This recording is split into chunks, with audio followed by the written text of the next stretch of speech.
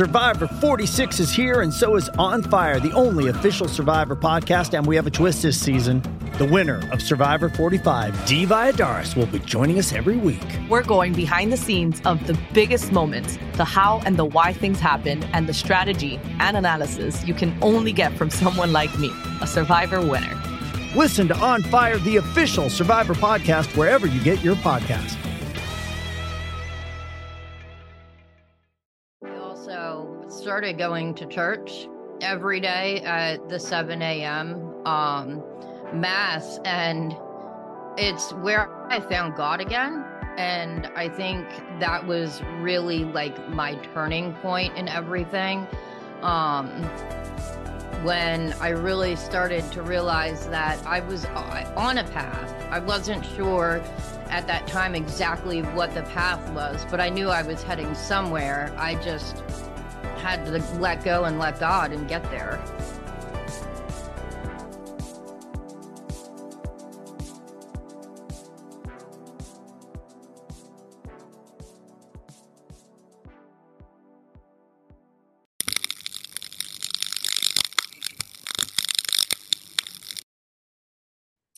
Welcome back, everyone. You are listening to the Truth That Heals podcast. I'm here with a dear friend of mine, Kellie, host of the Unbroken Podcast, for a follow-up. Welcome back, Kellie. How are you doing? I'm doing good. How are you? I'm doing fantastic, and it's great to have you back. Thank you for Thanks coming. for having me back. Yes, our last interview that I had with you, I had a lot of feedback, and a lot of people were letting me know that they were not aware of these conditions which you were talking about in the last episode. And for those who aren't aware, you were sharing your story of trafficking, which for some people it is just something that they see in the movies, but here you came and really talked about the reality of it. So thank you for enlightening not only myself, but also many people in the audience. Thank you. And that's essentially why I started to share my story, because it was just so bizarre to hear so many people talking about my trauma, but not actually talking about my trauma. So I started sharing because I wanted to put a face to trafficking and to share the reality of it, because it's not what people expect it to be or what they read about on social media or things like that. Yes, and the interesting thing about your story is that, after you got out of it, you've been on a journey. You've been doing a long one. a long one, yes. Yeah. But you've been doing your podcast, you've been bringing awareness, but this didn't happen overnight after you left that life. Can you share with us because in the last episode, you shared with us the journey of being in that environment. For this episode, can you guide us into what life has been after leaving that lifestyle, after leaving that dark environment? What was different when you left? Well, it was really difficult. Because I had tried escaping a while before the final escape, and I was in constant contact with the domestic violence shelter. And at this time in my life, I thought that it was just domestic violence that I was experiencing. I wasn't fully aware that it was called sex trafficking. So I found out pretty early on that I actually did not meet the qualifications to get into the emergency shelter.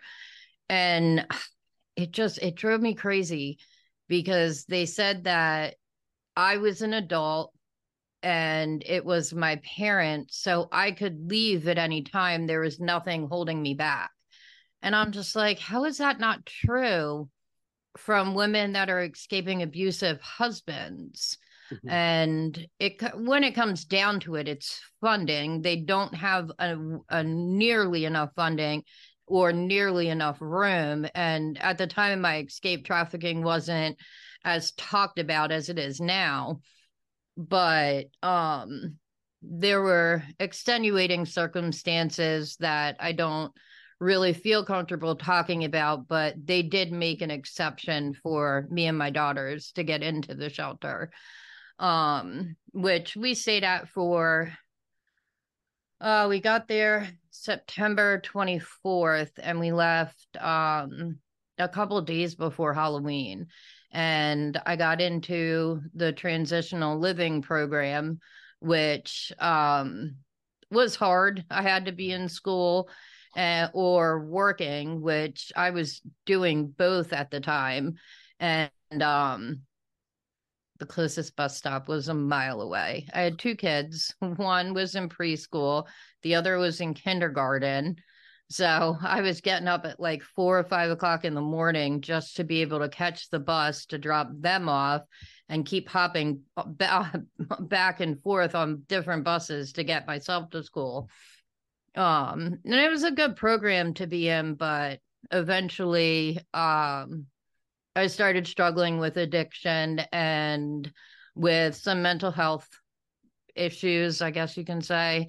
So I signed myself into a dual diagnosis. Like it's like the psychiatric ward, except it's also for addiction, but it's for mental health reasons too. So my daughters, I had a choice to put them either into foster care or send them to their father, which I chose to send them to their father, which at the time seemed like a great idea, but it ended up being a massive mistake. So when I got out of the unit, I was just thrown on the streets. I wasn't eligible to be in the program anymore because I didn't have my children.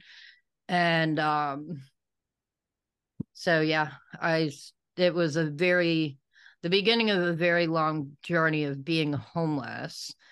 So, and I'm talking like under a bridge in Florida during like thunderstorm season, like that kind of homeless. And it was very humbling. I will give it that. I met a lot of really great people that turned out to be a family. We all looked out for each other. We all cared about each other. If we were able to do some kind of side job and make a little bit of money, we would buy like a pizza for everyone or cake, but most of the time it was eating at soup kitchens and spending a lot of time at the library. I was one of the only places that they didn't really kick homeless people out. But I mean, I got trespassed from a lot of places just because they knew that I was living on the streets. And I eventually left the state and it just continued. I couldn't find a place that was home until I met my current husband. And we lived at our house for just a couple of years. And then we were homeless until about just over 4 years ago. So for the majority of the 13 and a half years since I left, I was homeless. So, going back, you were trafficked, then you were able to leave, and now you're in this predicament where it's hard to get by from what you're sharing. Yeah. Was there ever, oh, go ahead. Was there ever a point where you, in that dark period, where you regretted leaving and maybe thought, I should have stayed? A lot. And I mean, I don't know if I would use the word regret, but I definitely, it was on my mind a lot. I could just, especially after my daughters were with their father, I kind of didn't care if I lived or died for a long time.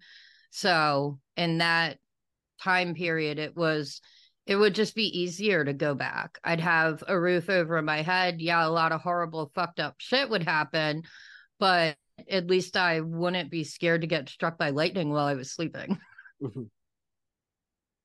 It's really weird saying that out loud. No, I mean, so what was going through your mind?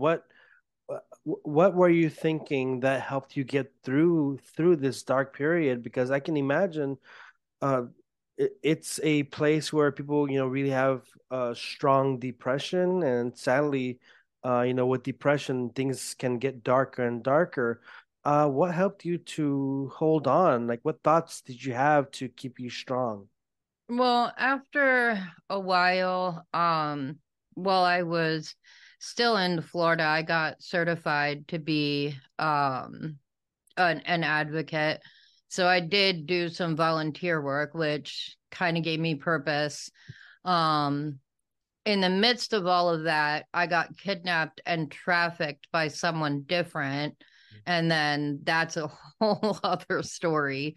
Um, so escaping that situation just kind of added to the, feeling that I had inside, that I was nothing without them. And it felt like they were being proven right. The whole time they would say no one would love you, no one would take you in, no one would care about you. You're nothing without us. So it was a struggle to try to keep it in my head that, okay, they're not right. Just because my circumstances are terrible right now doesn't make them any more right about what they're saying. But I kept pushing through. I had some really great friends that helped out along the way, and I couch surfed for a little bit, did a whole bunch of other stuff, but it was, I had to keep reminding myself that as much as it feels like it would be easier to go back, it wasn't normal and it wasn't okay behavior, and I would not survive if I did. Uh, you mentioned that you started doing volunteer work, and Hmm. you said something like you were sort of finding purpose. Yeah. Um, what was it uh that helped you find purpose outside of just that project? Were there other things that you needed to do, activities or maybe something else to find purpose in life? Because it's really, from your background, that's really a dark place. Hmm. I actually, and I don't want to trigger any of your listeners. I somehow made my way to Connecticut and I found an AA meeting that met every day at noon, and they were great people. I got my 90-day chip there, which happened to be a year or an entire year after I got my white chip, which is the surrender chip, where you're basically starting the AA process. So it took an entire year to stay sober and clean for 90 days in a row.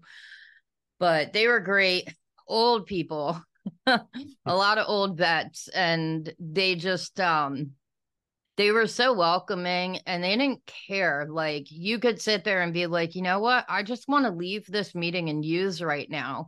And you were like, it was accepted to say that. Like, they almost wanted you to say that so they could help to talk you through that. And I also started going to church every day at the 7 a.m. Mass. And it's where I found God again.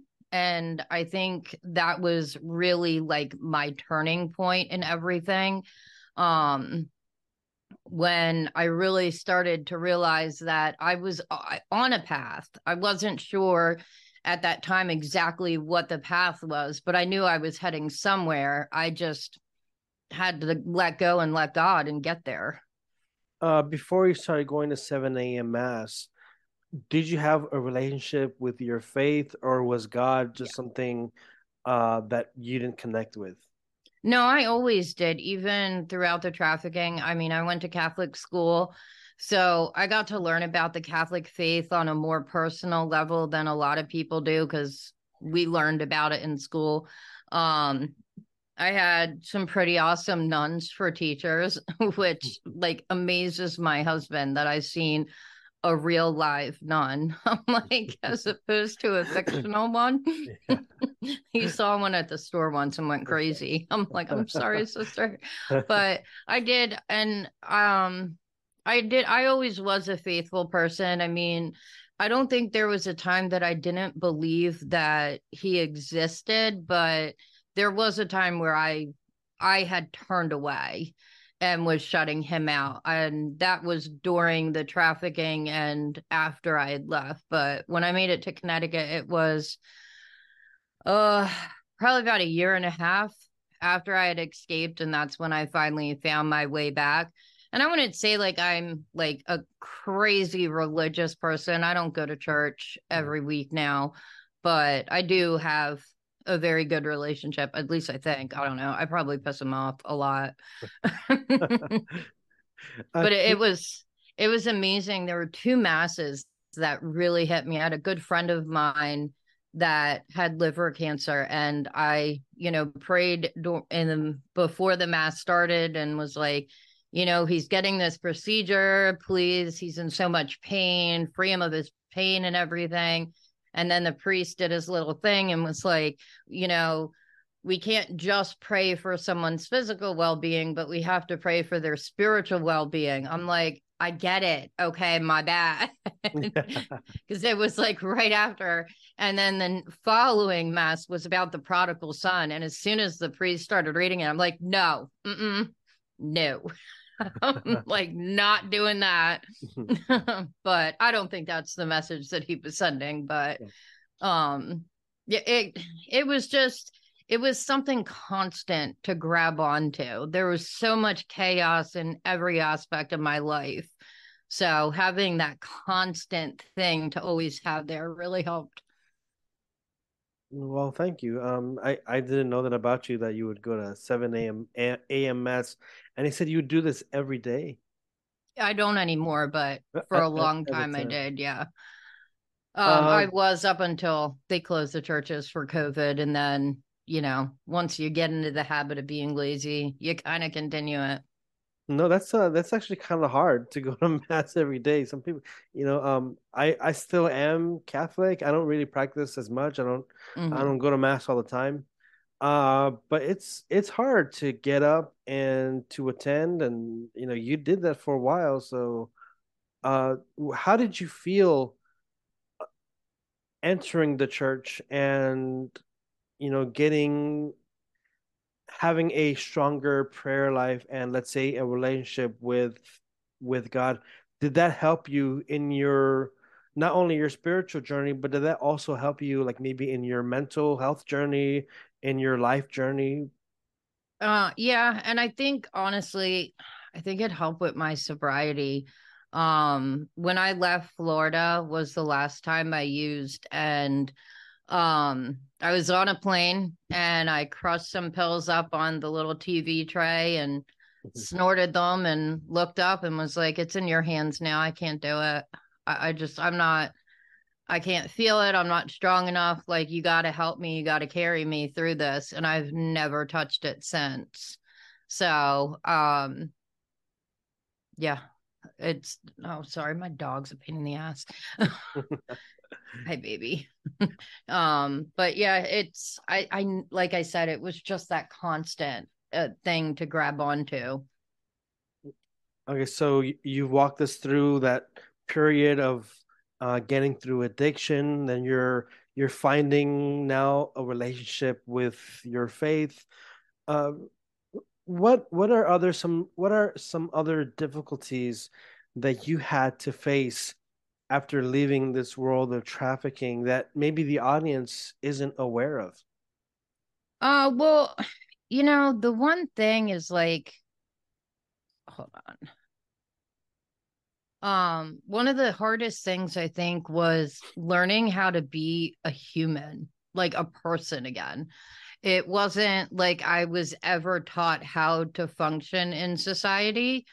So when I left and when I first escaped, the concept of, hey, go get a job and get an apartment just seemed so far away from me. And I didn't have an ID. I didn't have a social security card. I didn't have a birth certificate. I still can't locate a birth certificate. I don't even know what state I was born in at this point, it feels like. And So getting a job was kind of difficult, especially getting an apartment. I had no renter history. My credit was destroyed from identity theft. So it was just, I left one world and went into a completely different world. And that was very difficult. There's a misconception that when people escape sex trafficking, domestic violence, cults, and things like that, that they always have a family waiting for them with open arms to take them in and love them and so excited to see them again. But it's not always true. And if you look at statistics, it's more likely not true. So when I had escaped, I had nowhere to go. I had just friends. I couldn't trust anyone in my family, no job history, no rental history. So I was 26 years old, and it's like I went from one really fucked up world to the real world, which was equally as fucked up in many ways, but I didn't know like the concept of getting a job, getting an apartment, getting a car it was so foreign to me because I was raised on being dependent on someone. And like even opening a bank account, did you have difficulty doing that? I actually like the first bank account that I had was a joint bank account with a friend. I wasn't even able to open my own bank account. So I had one with a friend, but God, I remember the guy that I dated towards the end before I escaped and afterwards. I saw him using a debit card and I thought it was like the coolest thing in the world. I was like, wow, you have a debit card? Like it was just such a foreign thing to me, even a credit card, thinking about how like I have credit cards now and they're just so weird. Like I don't like to use them, but it's like I still feel fancy when I use it when I'm like, oh, do you want my credit card number? Like what can I pay with a credit card? Like I feel like I'm fancy, like some rich person, even though I'm really not. Like I have like a very low limit. But it was so many things that I think people take for granted every single day because it's just so common for them. But I mean, I didn't even have a cell phone. I didn't have a smartphone until I think it was 2012 is when I finally got a smartphone. But I had to get a Metro PCS phone, which this was way back when it wasn't what it was now, but I didn't even always have money to put minutes on the phone. And it was just bizarre to be like thrown into this world where I had to be self-sufficient, but I was never taught how. You really hit on a lot of interesting points because for the rest of society, I mean, for like the regular the norm is you go to school, get an education, you get a job when you're like 16, you get your first paycheck. I did all of that. I mean, I worked 3 jobs when I was 16. Okay. I think they forced me to work, so when I had lavish items, it was a way to explain that away. But my paychecks went directly into my parents' bank accounts, and they gave me the money when I needed it, even at 26. So for the longest time, even that was controlled, your own income. So that's not what people go through. People my age now or your age, my age. If you ask them what was their life like, oh, I went to school, got a job at 16, went to college, and things are normal. They have their bank accounts, then they get their house, and it's easy. And then many times, not always, but many times they have family support, friends, and it's smooth sailing. And I'm not trying to take anything away from them. That's the life that they have. Good for them. I got accepted into Juilliard for ballet, and my father assaulted me and made sure that my knee got destroyed so I could never dance again. It was devastating. That was going to be my entire life.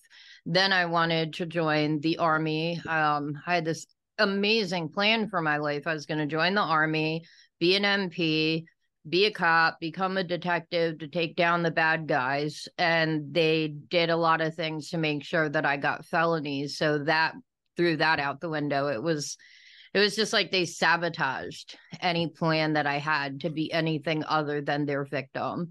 But when I finally did leave, I had all of these plans and like dreams of what things were going to be like, but I really had no idea how the world worked. Like there were so many things that were just so weird to me. Like the guy with the debit card, I just thought that was something fancy. I paid for everything with cash. My parents, most of the money they spent was quote unquote dirty money. So they never used debit cards. They didn't use banks. Like a bank was a rich person thing to me. And now I yell at my bank all the time. But it's still something I struggle with. I drive my husband crazy. Like the second we get paid, I pay all my bills, like every single bill, because that was another thing that they would control me with, was if I needed money for something, like for my daughter's field trip or something like that, they would hold it until the last minute to give me that panic. So I pay everything. I food shop on the day we get paid. Like I go from a big fat paycheck to like $20 in about 20 minutes. And I can't get out of it. I'm just too terrified not to pay everything right away. So I'm scared someone's going to take it. Not my husband, but my parents. I'm still scared that they're going to do it. It's understandable, your background. But when you're in that process of leaving and, I guess finding your purpose, finding your life, you started making friends, meeting people. Was it hard for you to tell your story? Were you quiet about it? Were you ashamed? Were you like ashamed? How was that communicating with strangers? Hey, it's Kellie Cuoco for Priceline. Ready to go to your happy place for a happy price? Well, why didn't you say so? Just download the Priceline app right now and save up to 60% on hotels. So whether it's Cousin Kevin's Kazoo Concert in Kansas City, go Kevin, or Becky's Bachelorette Bash in Bermuda, you never have to miss a trip ever again. So download the Priceline app today. Your savings are waiting. Go to your happy place for a happy price. Go to your happy price, Priceline. This episode is brought to you by Paramount Plus. Get in, loser! Mean Girls is now streaming on Paramount Plus. Join Katie Heron as she meets the plastics in Tina Fey's new twist on the modern classic. Get ready for more of the rumors, backstabbing, and jokes you loved from the original movie with some fetch surprises. Rated PG-13. Wear pink and head to ParamountPlus.com to try it free. Well, I think it was the end of 2008. So for almost 2 years, I had been going to support groups before I escaped for domestic violence. So most of my friends were from there. And it was easy to talk about it as domestic violence. The first person that I ever talked about the trafficking with was my husband. We met and his best friend was my best friend's brother. So we started off as pen pals while he was deployed. And it was July 11th, 2010. Like, isn't it crazy that I remember that date? That's the first time I told him. And I said that I put it in a way that they would do things to me and allow their friends to do stuff to me. Like that was at that point in time what I thought happened to me. And it wasn't until many years later when I found out that it was sex trafficking. So it's kind of like me and my husband found out together at the same time. Like I was sitting in the recliner, he was sitting on the couch, and I'm like, oh my God, it was sex trafficking. And he's like, what? What was? And he like looks at the TV because I had the TV on, and I was like, "Do you remember what I told you?" But so that was like kind of how that started, and there's still a lot of things I feel a lot of shame talking about. The things that they would force me to do, things clients would force me to do, which I work on with my therapist. I work it out in my podcast. When I was going live on TikTok, every once in a while I would get into detail about things, but it's hard because I know they're wrong, that no one will understand me, but they're right in a lot of ways, because it's really hard to understand how much fear drives you to do things that you would never do. And it makes you feel like you're a bad person. And I know I'm not. I know I'm not to blame for the things that they did. I did what I had to do to survive.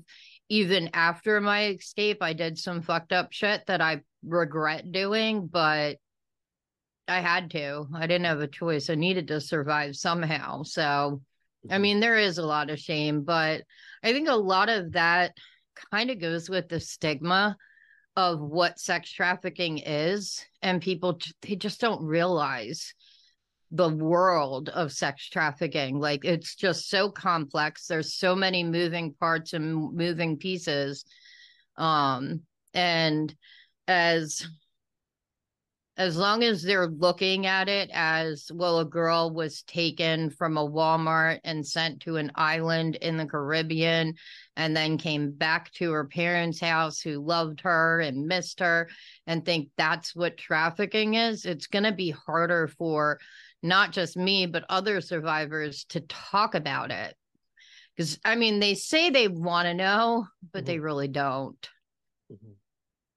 So as you started speaking up and sharing your story, and sharing your own journey of healing on your own podcast, and previously on TikTok, did you have a lot of people reaching out to you and asking maybe for guidance? Yeah, and there was a lot of things that I thought was just specific to my situation.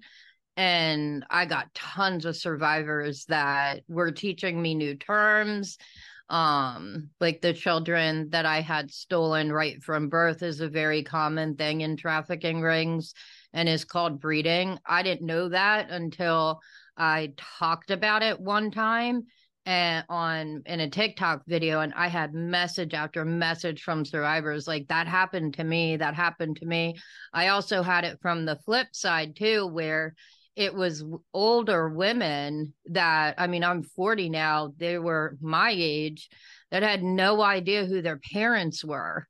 And they were, while they were going on their path to figure out who they were, found out that they were the product of sex trafficking and an illegal adoption. So it's so common. And I learned that from people reaching out to me. And I still have people to this day reach out that I talk with. I just had a woman message me on Instagram that was a makeup artist in LA. And I mean, I looked at her following, it was huge. So I'm like, I can't believe someone this huge is coming to me. And they asked, they were like, is what I experienced trafficking? Like, they just don't know. Yeah, and in our last episode, you really broke down like some of the signs of trafficking, like you were talking about, like at it can be like at a gas station, and you really broke it down. Do you think that you can break down what the healing journey looks like? Because there might be someone in the audience who is leaving an environment like that, and they have no idea what are the first steps, where to go for help. And maybe like you, they also don't have a family and just feel so lost and in despair. So can you maybe give some advice of what steps can be or should be taken to reach a better environment and have, again, purpose in life? Number one, the hardest thing that I didn't even know I was looking for was my own validation that it wasn't my fault. There were things that happened where I was like, okay, it's not my fault. They did what they did, but I should hold some responsibility because I knew who they were. I knew what they were doing. I put myself in that place and I had to let that go. And I had to find that validation for myself that none of it was my fault. It didn't matter if I knew who they were. I could not control them. And I think AA helped with that a lot, especially with the serenity prayer being one of the hugest things. And, you know, realizing they're going to do what they're going to do and I'm going to do what I'm going to do. One of my favorite quotes that I learned through the recovery process was, if you're playing a game of catch and you don't throw the ball back, what happens? Game over. So I just kind of lived my life around that concept of not throwing the ball back. Like, they try so many ways to come after me. They've tried to kidnap my son twice. They've tried to kidnap me. And I can't put too much energy into it. I have to just ignore them, which is hard. It's not easy, but I try to, like I said, to live my life around not throwing the ball back and realizing even getting upset and giving them any kind of energy is giving them something, and it's giving them that ball. So it's hard to get to that place. And I think it took at least 10 years for me to get there. But I don't know. It's just so much of like your mindset. Like, me 10 years ago thought every time they made a lie about me that I had to prove that it wasn't true and I had to do this, this, and this. And now I'm at the point where, okay, whatever. I don't care. They leave shitty comments in the review section on my podcast saying I'm a liar and all this stuff. And I'm just like, yeah, whatever. I don't care. But they're not they're not as discreet as they think they are. It's taken you 10 years, right? You said, since you've to get to the point where I'm just like, I don't care. Like, so many of my friends are just like, are you scared of your parents? And I'm not anymore. I mean, I've already survived the worst thing that could ever happen to me. I've survived things that were worse than death. And I think my journey of healing was realizing that it can't get any worse than it was. So I only had one place to go. So as long as I kept on climbing. Yes. And it's just so amazing to hear your story. You're doing the podcast, you're, putting yourself out there. Other projects that you're looking to dive into as you're, not only, healing for yourself, but, also growing in the social media. What can we see from you in the future? Well, I actually just opened a nonprofit called the After the Last Sale Foundation. And it's me and two other survivors of trauma. One is a trafficking survivor and the other more domestic violence, though trafficking was kind of messed in a way. But amazing women. And we are basically focusing on the after. And I've listened to my podcast. I listened to the first episode the other night, and I said it in that episode that saving a victim doesn't end after the last sale. And that's basically what my foundation is all about, is supporting survivors like me that are getting an apartment for the first time, that, I just had a lot of dental work done and really could not afford it. And maxing out credit cards. It was ridiculous what I had to do to get it out, or my teeth out. And I still can't even wear my dentures because they trigger me. But, paying for legal fees, fees for school supplies, and a whole bunch of other stuff. Right now, all the organizations that are out there are amazing resources, but they focus so much on like the emergency crisis side of surviving, and they don't have the funding to be able to continue to help people that have been gone for 13 years. And like me, being gone 13 years, I still need help every once in a while. Like when I had the dental, like I said, when I had the dental work done, it would have been great to have someone help pay for that, because it was directly a result, like all the teeth rot from the trafficking. I mean, I could tell you exactly what happened that led down the huge path of what happened to my teeth. So that's kind of my project now. I mean, I hate to call it a project. My passion, I think, is a better word, but I've been wanting to open a nonprofit forever, and it just happened out of nowhere. A good friend that owns an organization donated to get me the money to pay all the fees and go through everything. And now I get to answer that awesome question of, do you have a job? And say, yes, I'm CEO of a company. And they say, what is your income? -5,000. I'm like, it's a nonprofit. I don't make any money off of it. I don't take a salary. None of us are taking salaries. Everything is going right back to survivors. But that's an important step for not only maybe your healing, but also for these young people. Most of the time, I'm assuming they're young. They can be older too, but coming back to the world is just, where do you go? Where do you start? And here you're offering a bit of. Well, it's like it was maybe 2.5, 3 years ago. I finally got a new hair dryer and flat iron, the thing that makes your hair flat for all the men, like straight. I finally got new ones. They were bought by the man that kidnapped and trafficked me, and it was like I couldn't afford to get anything new.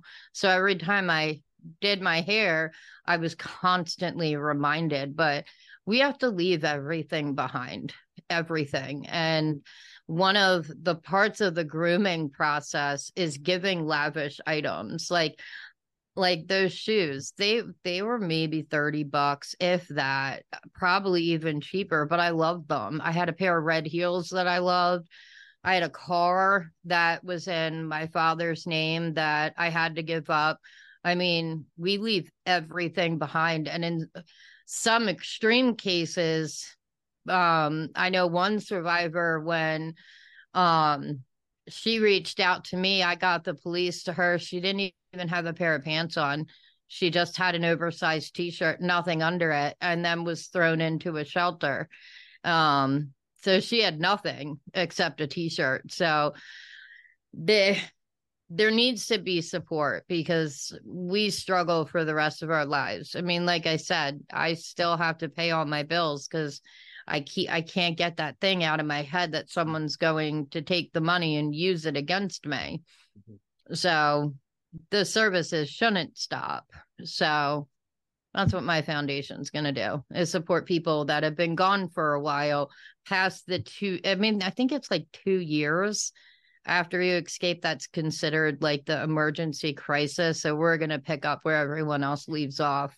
So, and it's not just because they can't, it's so they don't have to, because they've got all the other organizations have so much stuff to focus on. And there's a lot out there that focus on different things, but that's just where we're going to focus on. So I went to my local anti-trafficking organization to ask for help with the teeth.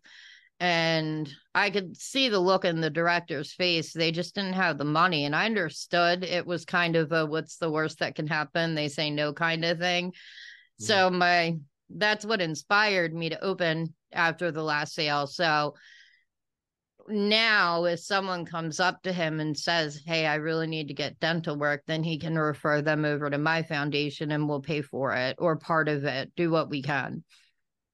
So it's I'll be leaving that information in the show notes. So I think it's very helpful for our society and for those who have been forgotten, because sadly survivors, they get looked over, they get many times ignored, and even by family. And there's something that I wanted to bring up to kind of conclude, because we're talking about survivors and the importance of really lifting them up and supporting them. Maybe like a few months ago or several months ago, you were bringing to my attention in our personal conversations about, like, especially on TikTok, how there are reports of false trafficking, where there's like an influencer and they'll be like, oh, I almost got trafficked. And just I think it was last week or less than a week ago, I was seeing that this woman has been arrested because she was on her TikTok. I believe it was on either TikTok or Instagram Live, whichever or whatever. And she was saying how there was these two people and they were, trying to nab my son. And then these two people, came forward and were just like, hey, we're just people shopping. Yeah. And Well, what I want to ask is, how damaging is that in your opinion to the movement, like especially the movement that you're trying to do? How damaging is it to the cause? it's devastating. I mean, category 5 EF or hurricane, EF5 tornado, devastating. And there it's really complex to get into it, but I don't know what video you're talking about. I've seen some similar to that where women are just screaming at random men that are just walking in their direction. And it's the stranger danger. It was taught to us when we're young. It's carried on where we're teaching it to our kids, but the danger is within the family more often than not. I think it's close to 90% of victims of child pornography, sex trafficking, and all of that know the people that are doing it to them.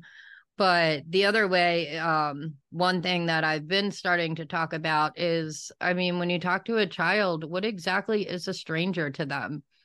Because they don't know who their teacher is when they meet their teacher at school, but they trust them. Because so it's like, if someone walks up and is nice to mommy, are they a stranger? So I'm trying to break that stigma of stranger danger for kids, but also for adults too. Traffickers, they're very methodical in the way that they take people. They work and groom people for months. It's not something that happens overnight. You're not snatched and grabbed, though those things do happen. But it makes it, number one, hard to believe survivors. I still to this day, people don't understand how I don't remember everything. And even still today with my story, when I share, I'm not believed. And I don't know if it's that people are just like, she's a flat out liar, or they just don't want to believe that trafficking can be that close to them. It's easier if it happened on an island in the Caribbean, or if it's the creepy guy at Walmart, because you just avoid that.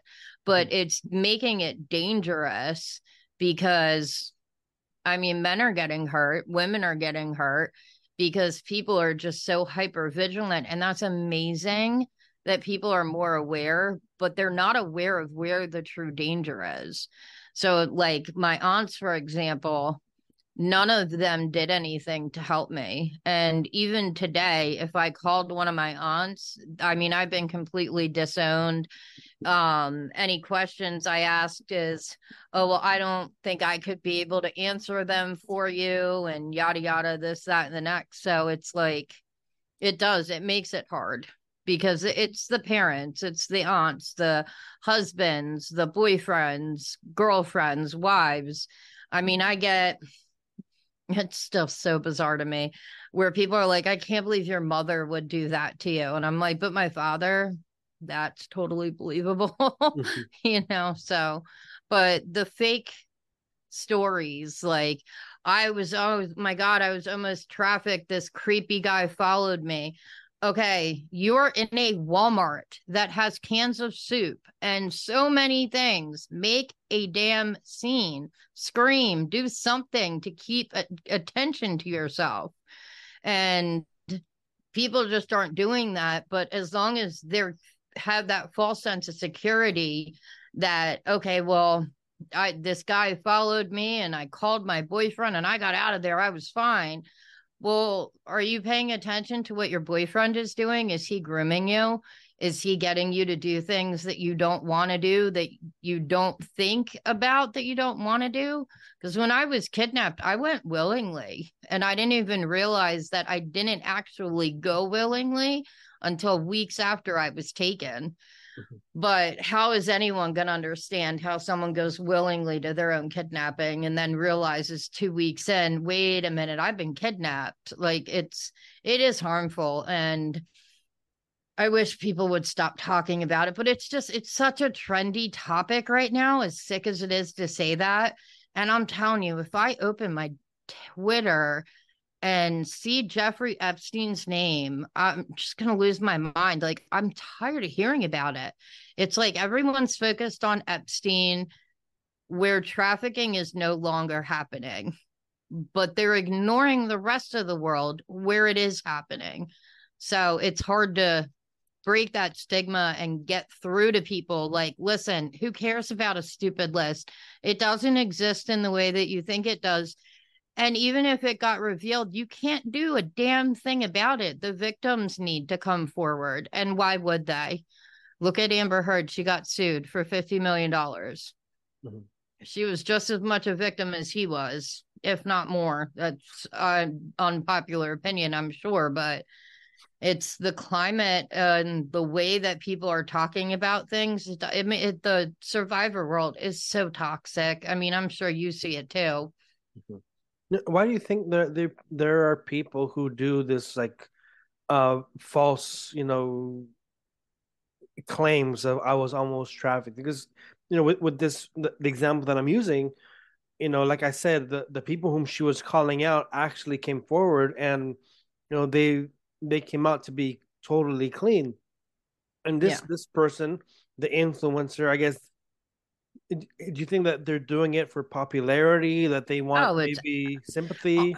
I hate saying it, but yeah, I think the majority of it is for clout. And, they see, I mean, I have one video on my TikTok that went over 2 million views in just a couple of days. And, social media is about that instant gratification, like posting a video, posting a post, and watching the attention that comes to it, which is how social media was designed and what it was designed to do. I remember back when Instagram first came out, it was only pictures. You couldn't really write anything. And there were psychologists and psychiatrists that came out worried that it was going to increase narcissism, because people were going to constantly care about their looks, and it's only gotten worse, and it's going to continue to get worse. I mean, I hate the government, but I really wish they would ban social media. I can't stand it anymore. And there's traffickers on there too. I had girls that reached out to me a couple years ago that said that they were survivors, and they were still in a trafficking ring, still being trafficked, and attempting to recruit me and take me back into trafficking.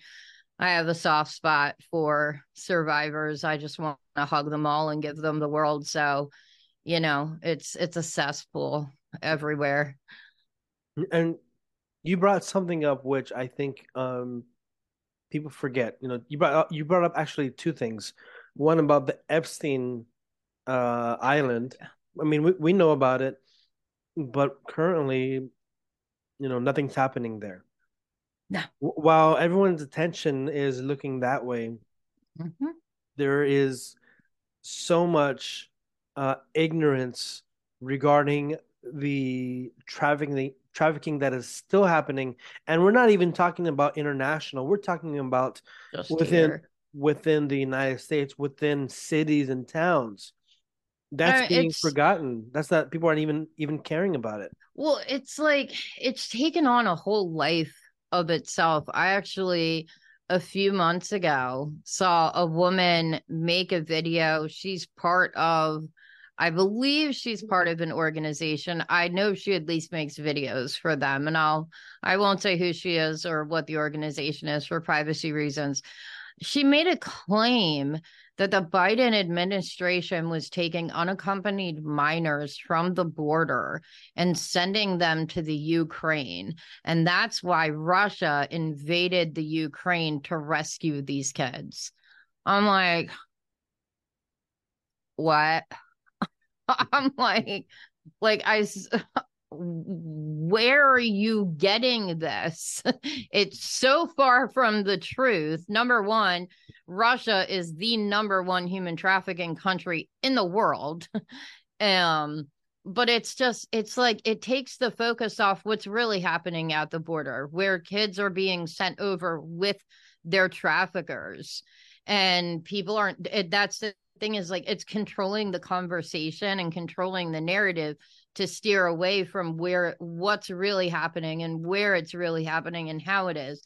And then you got to sit down and think to yourself, who are the people that benefit the most from these stories existing? It's definitely not the survivors, it's the traffickers.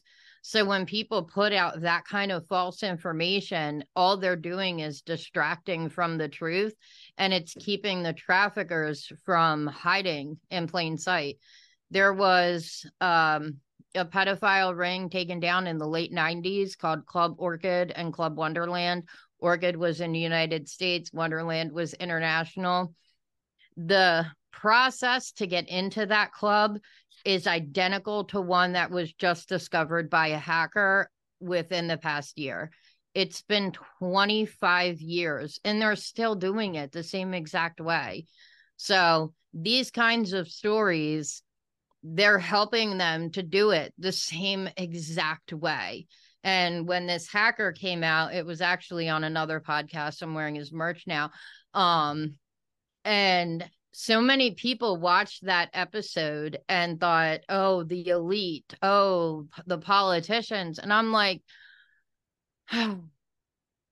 my mind goes, okay, they have to submit so many pictures and videos of them assaulting a child. What's the easiest person, or who's the easiest person? Their own children. Mm-hmm. Everyone else's mind goes to, oh, well, the elite kidnapped some kid. I'm like, how does your mind go there?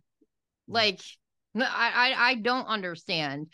And it's probably because I lived that life and other people don't. And I'm just like, I can't. It's like the zip tie thing. Every time it pops up, I share it to my friend. I'm like, oh God, it's back.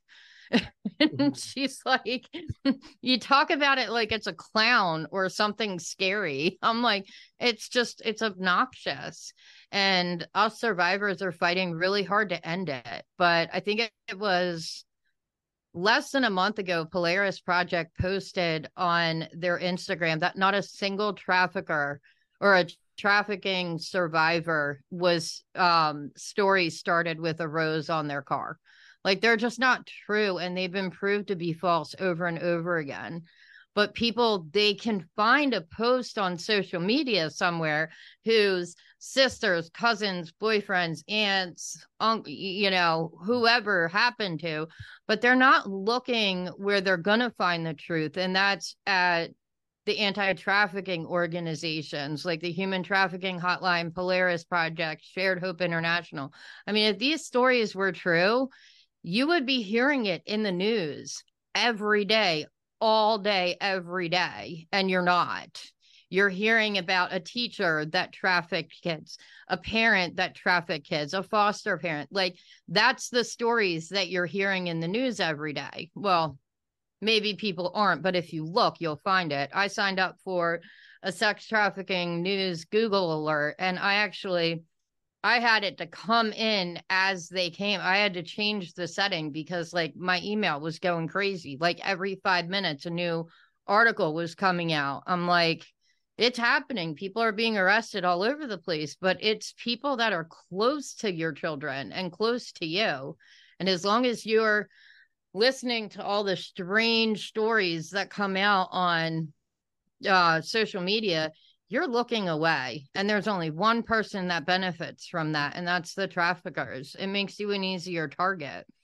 And you made a huge point right now that people want to hear the stories of the ones doing the trafficking are just the elite or politicians, but then they ignore and I'm not denying that it doesn't happen. Most likely it does happen. Mm-hmm. However, like you were saying, who are the ones like in bulk, like in the masses who are doing it? It's happening by people whom these children, these kids, young adults, whom they trust. Look at the Catholic Church. Yeah. I mean, they all trusted these priests or nuns, whatever, and it happened for several years. But in the beginning, no one wanted to believe it. It was easier to believe that, some random stranger came and abducted them. But to hear that a priest did it, it's like, and that's why victims were silent. Even now that story gets twisted. People think that the Catholic Church makes priests pedophiles. It's not. It's the opposite. The pedophiles choose the jobs and the places where they're going to have easy access to children and where they're going to be trusted. So that's another hill to climb. But, yeah, my grandfather actually was a reverend, I want to say in the Protestant church, even though I wasn't Protestant. Mm-hmm. And he started a coalition a long time ago. I read an article about it. I had no idea about it until recently. That was to help priests that had not been accused and were not pedophiles, that were dealing with a lot of things. And he was working on changing the handled within the church thing that they would do. But, it's the world is scary. And I don't think people really understand that it's like right outside your door, right in front of your face. And you can't protect yourself from a fantasy. So everything that I've been doing since I started sharing was to break that fantasy and break that stigma and tell people, like, my story, as crazy as it is not unique. I hear from survivors on a semi-daily basis that went through the same thing. And I mean, I'm a survivor of the elite, so to speak, but they were like less than 5% of the people that I was trafficked to. It was just a very small portion. Mm-hmm. But if they only live in Hollywood and they only live in DC, you just don't go there and you're safe. But it's such a false sense of security, and you're really keeping yourself safe from a fantasy. Thank you, Kellie, for really bringing awareness and also sharing the healing journey that takes place after leaving that dark, terrible world of sex trafficking. And I hope that when people will hear you and, come across your nonprofit, that it'll help several people and that many more will come to assist and help out with this organization.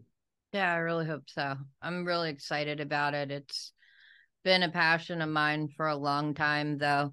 I realized how much I really hate running a business. But in the long run, helping people is going to make it so much worth it. And we need more stuff like that. We need survivors to open up their own organizations and help. No one knows the sex trafficking world better than a survivor. And if we want to bring it down and bring an end to this, which there's never going to be a complete end to it, but if we want to make changes that matter, the stories of survivors, not just what they went through, but what they went through after they escaped, is going to help. I mean, one of the main missions of the After the Last Sale Foundation is to provide things for survivors to keep them from going back.